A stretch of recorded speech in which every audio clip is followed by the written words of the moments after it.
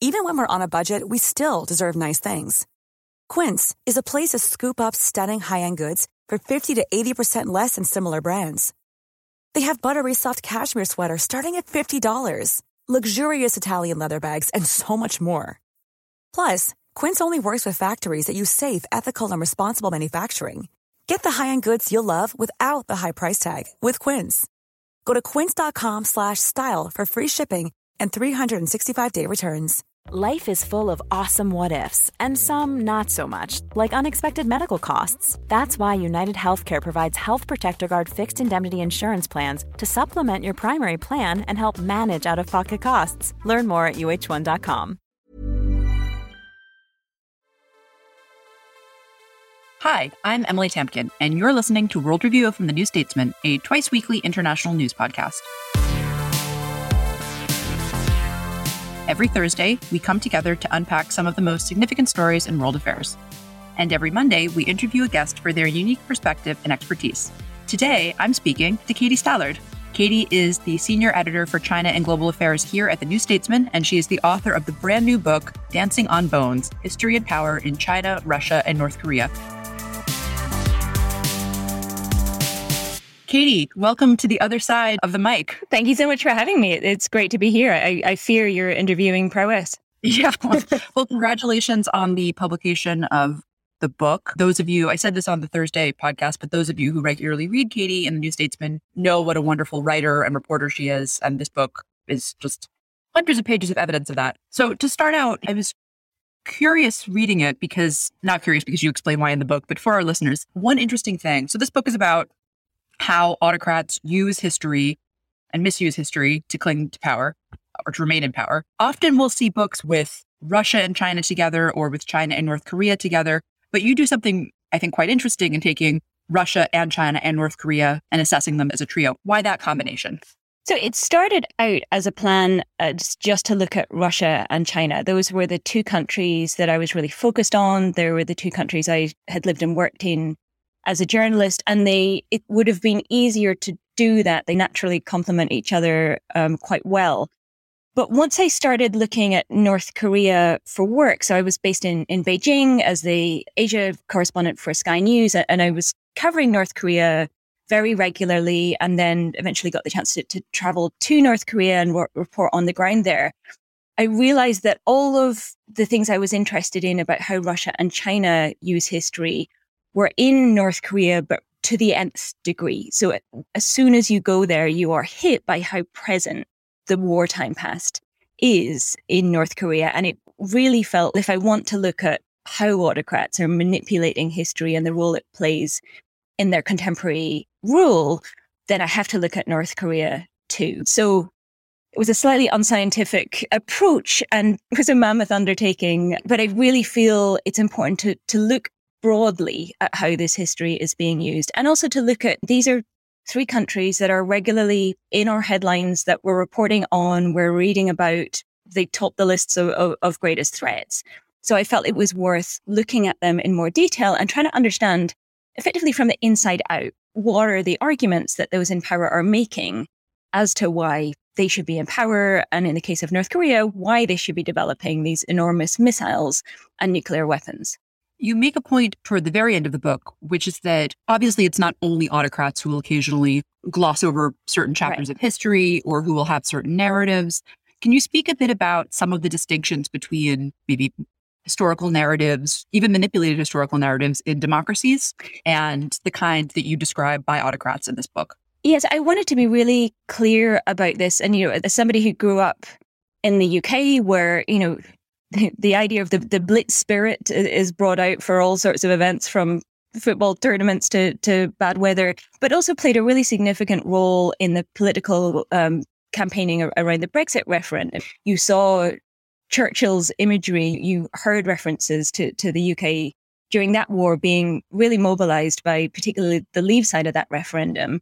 And now living here in the United States, where we had Donald Trump set up his 1776 Patriotic Education Commission and speak about the past as this glorious and sacred myth that couldn't be challenged, and try to make the argument here that it was, in fact, unpatriotic to look too deeply into American history.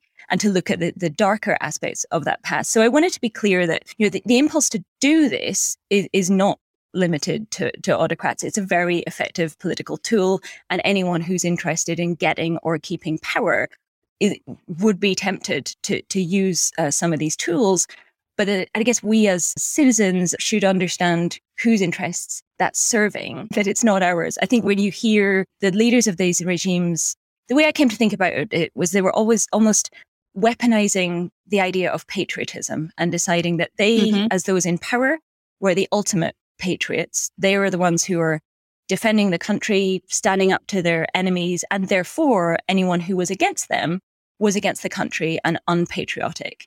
And it's a very effective and a very powerful argument, but it doesn't actually work to solve any of the real problems in the country. It works to keep those people in power and to keep existing power structures in place. And that's not in the wider population's interests. So the point I came out to in the book is, we should be really careful and really guarded against attempts to do this.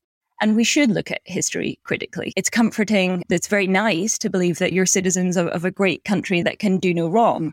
But that doesn't actually work to solve any of the problems that the country's facing in the current day.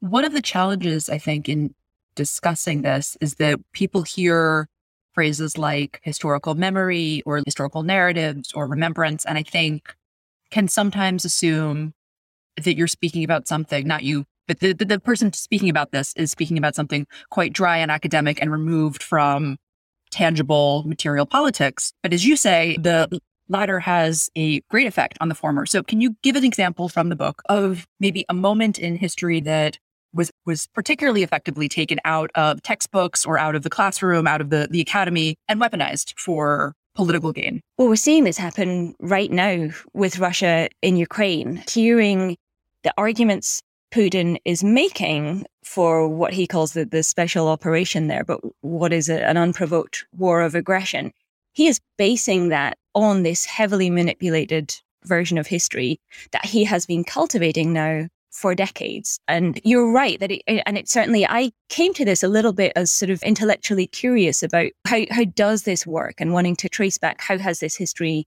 been used? What are these stories now?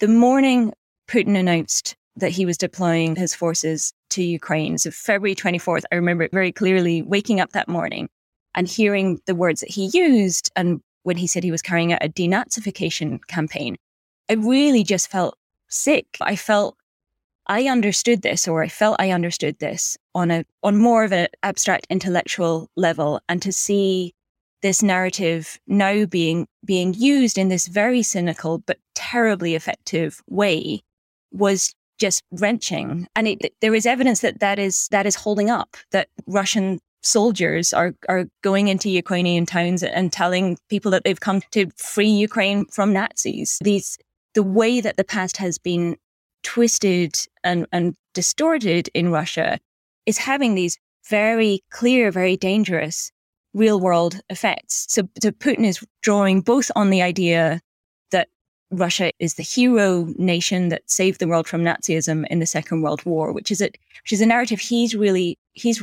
pushed heavily since he came to power at the turn of the millennium. He's elevated the memory of that war to what people talk about now as effectively a national religion. So he's been selling this idea that Russia is this great, good, glorious country that can do no wrong and always stands up against its enemies, specifically Nazism and fascism. And over really since the mid-2000s, since the color revolutions in Eastern Europe, but then intensely since 2014 and the Maidan revolution in Kiev, he's been pushing this idea, and his propagandists have really been pushing hard on this, that there is a real fascist and Nazi threat in Ukraine, that Nazis have taken over the government, that they're carrying out terrible atrocities against civilians, which is not true, but is the version of history that he is now advancing to argue that they need to use military force and go in and liberate Ukraine. So I have felt quite sick watching this all play out and watching these historical narratives be used for such just devastating and terrible purposes in Ukraine. Especially since you wrote this book, you started working on it years before this latest Russian war in Ukraine and certainly wrote it before this happened and are now seeing in real time. So I want to speak a bit about the differences between the three cases that you use in your book. But first, I wanted to just speak a little bit more about the similarities. The chapters in the book there's myths, there's lies, victims, patriots. What are there certain key building blocks that you think, yes, there are variations between this historical manipulation or that, but basically every effective one has XYZ? Yeah, I think at the core of all of these narratives are the idea that these countries have been attacked and they've suffered terribly in the past. And there is truth in that. Russia and China suffered terribly during the Second World War. Their losses were in the tens of millions. So these are real historical experiences. And most families have some link to that conflict. They have relatives who died. It is a genuinely effective and resonant part of their history. So it's there are elements of truth in it. And likewise, in North Korea's sort of primary myth is the idea that they were attacked during the Korean War.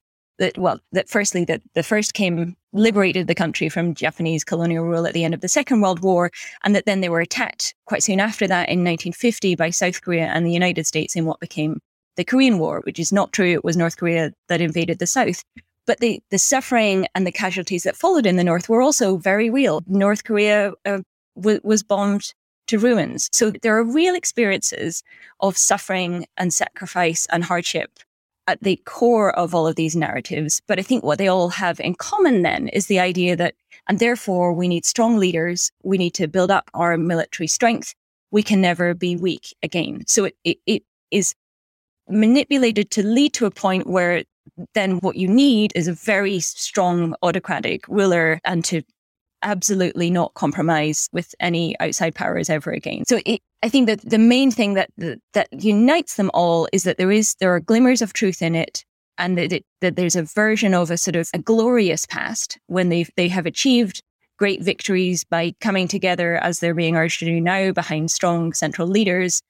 And that if you're somebody who supports the country and who wants to see it safe and peaceful and have a happy life for your children, then that's what you should want now. You should support this strong rule. You should support building up their military strength, and you should be very wary of enemies, which in the case of all three generally ends up being in some form or other the West and the United States. As you were speaking, I was reminded of something that's often said about Viktor Orban's Hungary, which is that, and this is not to say that the Hungarian people throughout history have not suffered losses, but that the way in which they tell history is such that Hungary is always the victim and never the loser of a war, or never culpable for siding with the wrong. Like it's never that the leaders of Hungary made the wrong choice with whom to side. It's always that they were the victim. This is one way that people try to understand Orban's Hungary today. Do you think that there's an element of that too? Right? I'm not saying that there wasn't very real suffering experienced by the people of these countries.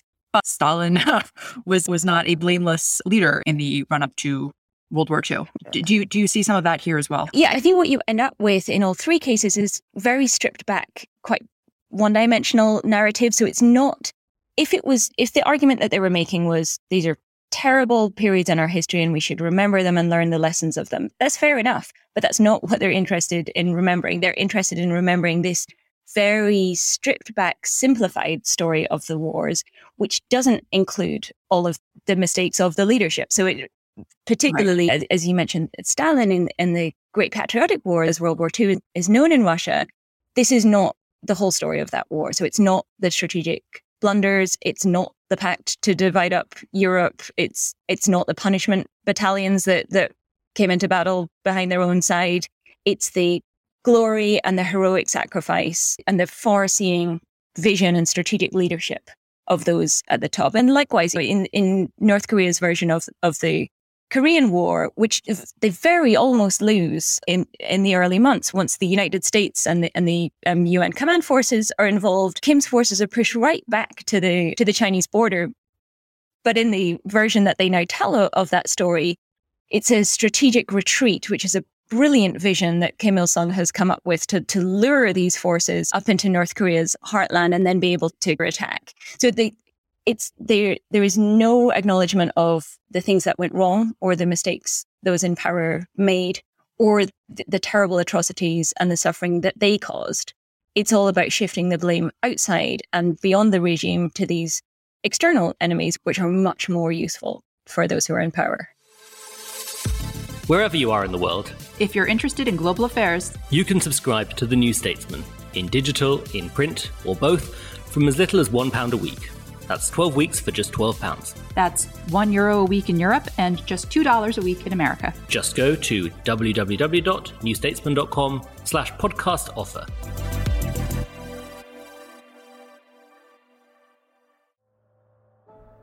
From The New Statesman comes a new podcast, Audio Long Reads. The best of our reported features and essays read aloud. Songs are like tattoos, Mitchell said on Blue. Having one written about you is immortality and fiction rolled into one. Featuring writing from our authors, including Kate Mossman on Joni Mitchell's former muse and lover, Jeremy Cliff on his journey through France before this year's presidential election, and Sophie McBain on the refugee crisis. "Don't die," he kept shouting. He didn't answer when Marwa screamed back, "Who is dying?" Ease into the weekend with our audio long reads, published every Saturday morning. Just search Audio Long Reads wherever you get your podcasts.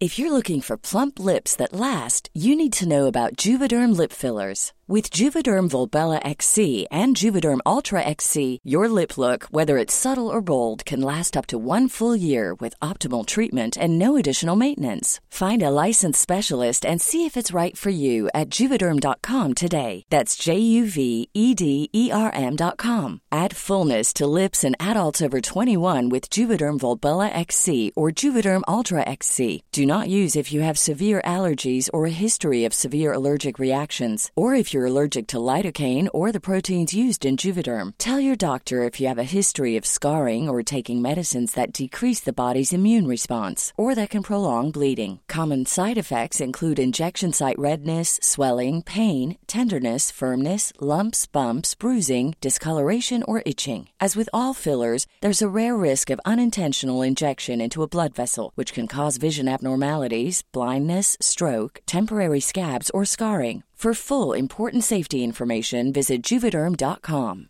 One size fits all seems like a good idea for clothes until you try them on. Same goes for healthcare. That's why United Healthcare offers flexible, budget-friendly coverage for medical, vision, dental, and more. Learn more at UH1.com. There's never been a faster or easier way to start your weight loss journey than with PlushCare. PlushCare accepts most insurance plans and gives you online access to board-certified physicians who can prescribe FDA-approved weight loss medications like Wegovy and Zepbound for those who qualify. Take charge of your health and speak with a board-certified physician about a weight loss plan that's right for you. Get started today at plushcare.com/weight loss. That's plushcare.com/weight loss. plushcare.com/weight loss.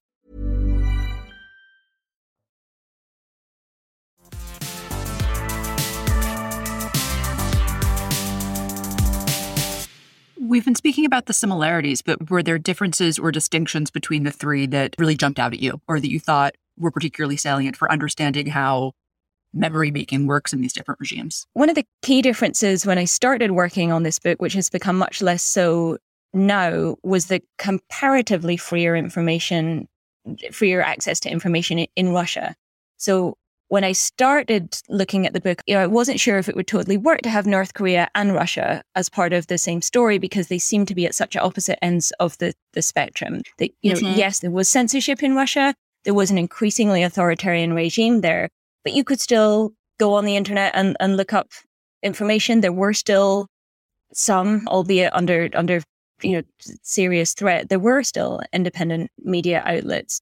And yet these narratives were very effective. Over the course of working on the book and really accelerating markedly over the last couple of years, that freedom and the ability to voice those independent views in Russia has really been shut down. And serious people are now talking about the North Koreanization of information in Russia. So I guess what struck me at the start was how, regardless of the information environment you were in, how effective these stories and this version of history seem to be. But over time, they've come to resemble each other more and more. The key major difference, just to put out there and be clear about, is North Korea's version of history is partly made up. Some parts of the story just aren't true. The idea that Kim Il-sung liberated North Korea from colonial rule, or in fact the whole Korean peninsula as the story goes there in 1945, that is a total fantasy. He was in the Soviet Union at the time. He wasn't even on the Korean peninsula. But when you look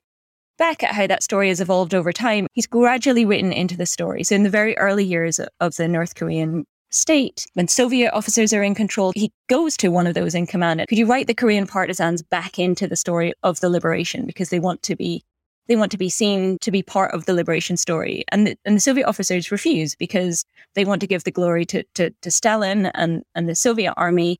And they're worried that if they give the Koreans too much credit, that they'll get out of control and they'll get too much power on their own terms. But over the decades, as Kim Il-sung amasses power, he becomes not only, he starts off with the Korean forces assisting the Red Army in their liberation of the Korean peninsula. But 10 years later, it's the Korean forces who are in the lead and the Red Army who are supporting them. And now, as the story goes, it's essentially only the Korean forces. So it's Kim Il-sung and his anti-Japanese guerrillas who storm back down the Korean peninsula, vanquish the Japanese, and the land erupts in praise of Kim Il-sung's visionary leadership. So there is fiction and fantasy in North Korea's version of history. That is not the case in Russia and China. Aspects of the story have been manipulated. It's a very selective version of the story, and it's a heavily distorted version of the story. But at its heart are real facts and real suffering. So I guess that's one of the key differences between these three. Just two more questions for you. The first is, there seems to be sort of tension, because on the one hand, you talk about how these narratives are used to inspire patriotism and good feeling and belief on the part of the people in this political project and in their country. But on the other hand, it's authoritarian, and in some cases just an all-out dictatorship. You have a chapter in the book called Control. How do we square this? On the one hand, this desire for popular buy-in into these narratives, and on the other hand, a desire to squash any real role on the part of the public. This is the fundamental lie that is at the heart of all of these stories, and this idea that these leaders are working to make their countries great and respected and successful and prosperous. That's not what they're genuinely interested in achieving. If Putin was genuinely interested in developing Russia and having effective healthcare, roads, access to opportunities for Russian citizens, he could have used a fraction of the wealth that he and his associates have stolen from the country over the past decades to achieve that. I think what we're seeing is that in all three cases, they substitute their own interests for those of the state. So the sort of shift they make is, if you want what's best for the country, and I mean, China makes this argument explicitly. The Chinese Communist Party had the 100th anniversary of the founding of the party in 2021, and the key slogan there was, without the CCP, there would be no new China. The argument that they are each making in their different ways is that without us, there would be nothing. Without us, the country would be in great danger. It would be once again at the mercy of these foreign enemies. You need us. We're protecting the country. We're making the country great. And therefore, that's why we have to take tough measures. These countries need strong central leadership to be able to be strong and prosperous and safe and peaceful. So they substitute what's best for the country with what's best for their regimes. But they also, I want to be really clear that they all three do use extensive repression, information control. There are various tools that they are each using. But what I wanted to do was to try to explore, but what is the case that they make for why they should be in power? Because I think sometimes when we look at these countries, we tend to see them as almost sort of Bond villain-esque, that they're running these regimes from these, in Putin's case, extremely large tables at the heart of the Kremlin. They press a button. Or extremely small tables. Extremely small tables, no medium-sized tables. They press a button, they pull a lever, and their will is done. And people fall into line because they're repressive autocrats. And repression and corruption are huge parts of that and how they stay in power.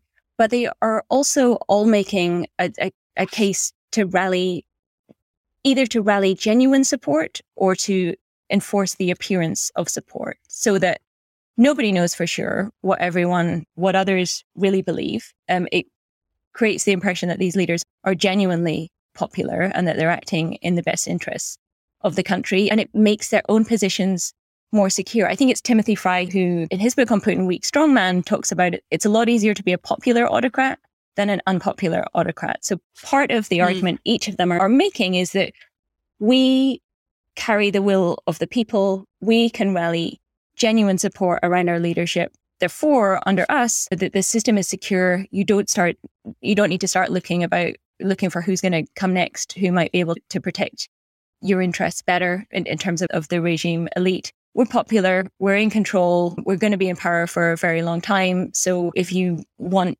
your interests and your income to be protected, you need to support our rule and you need to stand firm behind us. So it's the lie that is at the heart of this is that they're protecting the country and empowering their people, when really in all three cases they're looking out for themselves and their own interests and their own hold in power above anything else.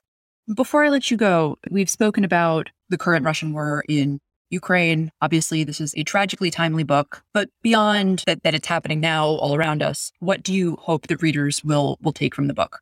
So I think one thing is just a little bit more insight into, I think I came to this with certain views about what these countries were like, how they were run, what it must be like growing up and living there. And I hope that by reading the book, that picture will become a bit more nuanced and we could all have a better idea of what's going on inside these three countries. And I think what is unhelpful is when we, sitting here in the United States, frame these three countries they are threats to our system.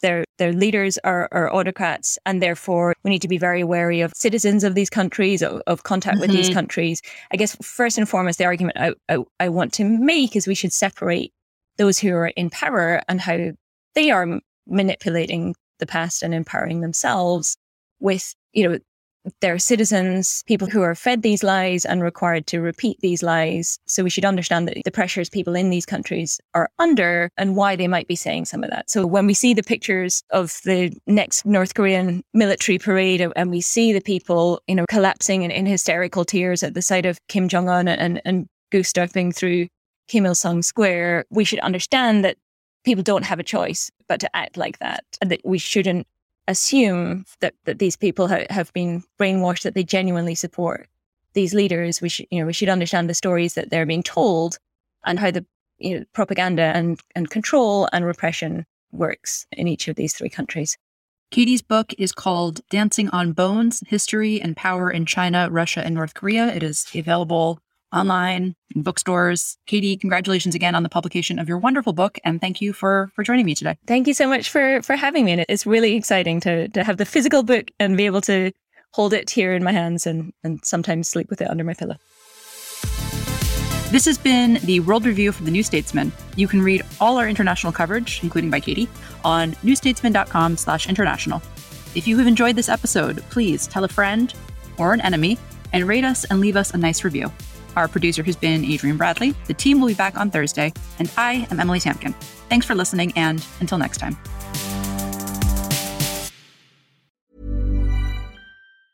Even when we're on a budget, we still deserve nice things.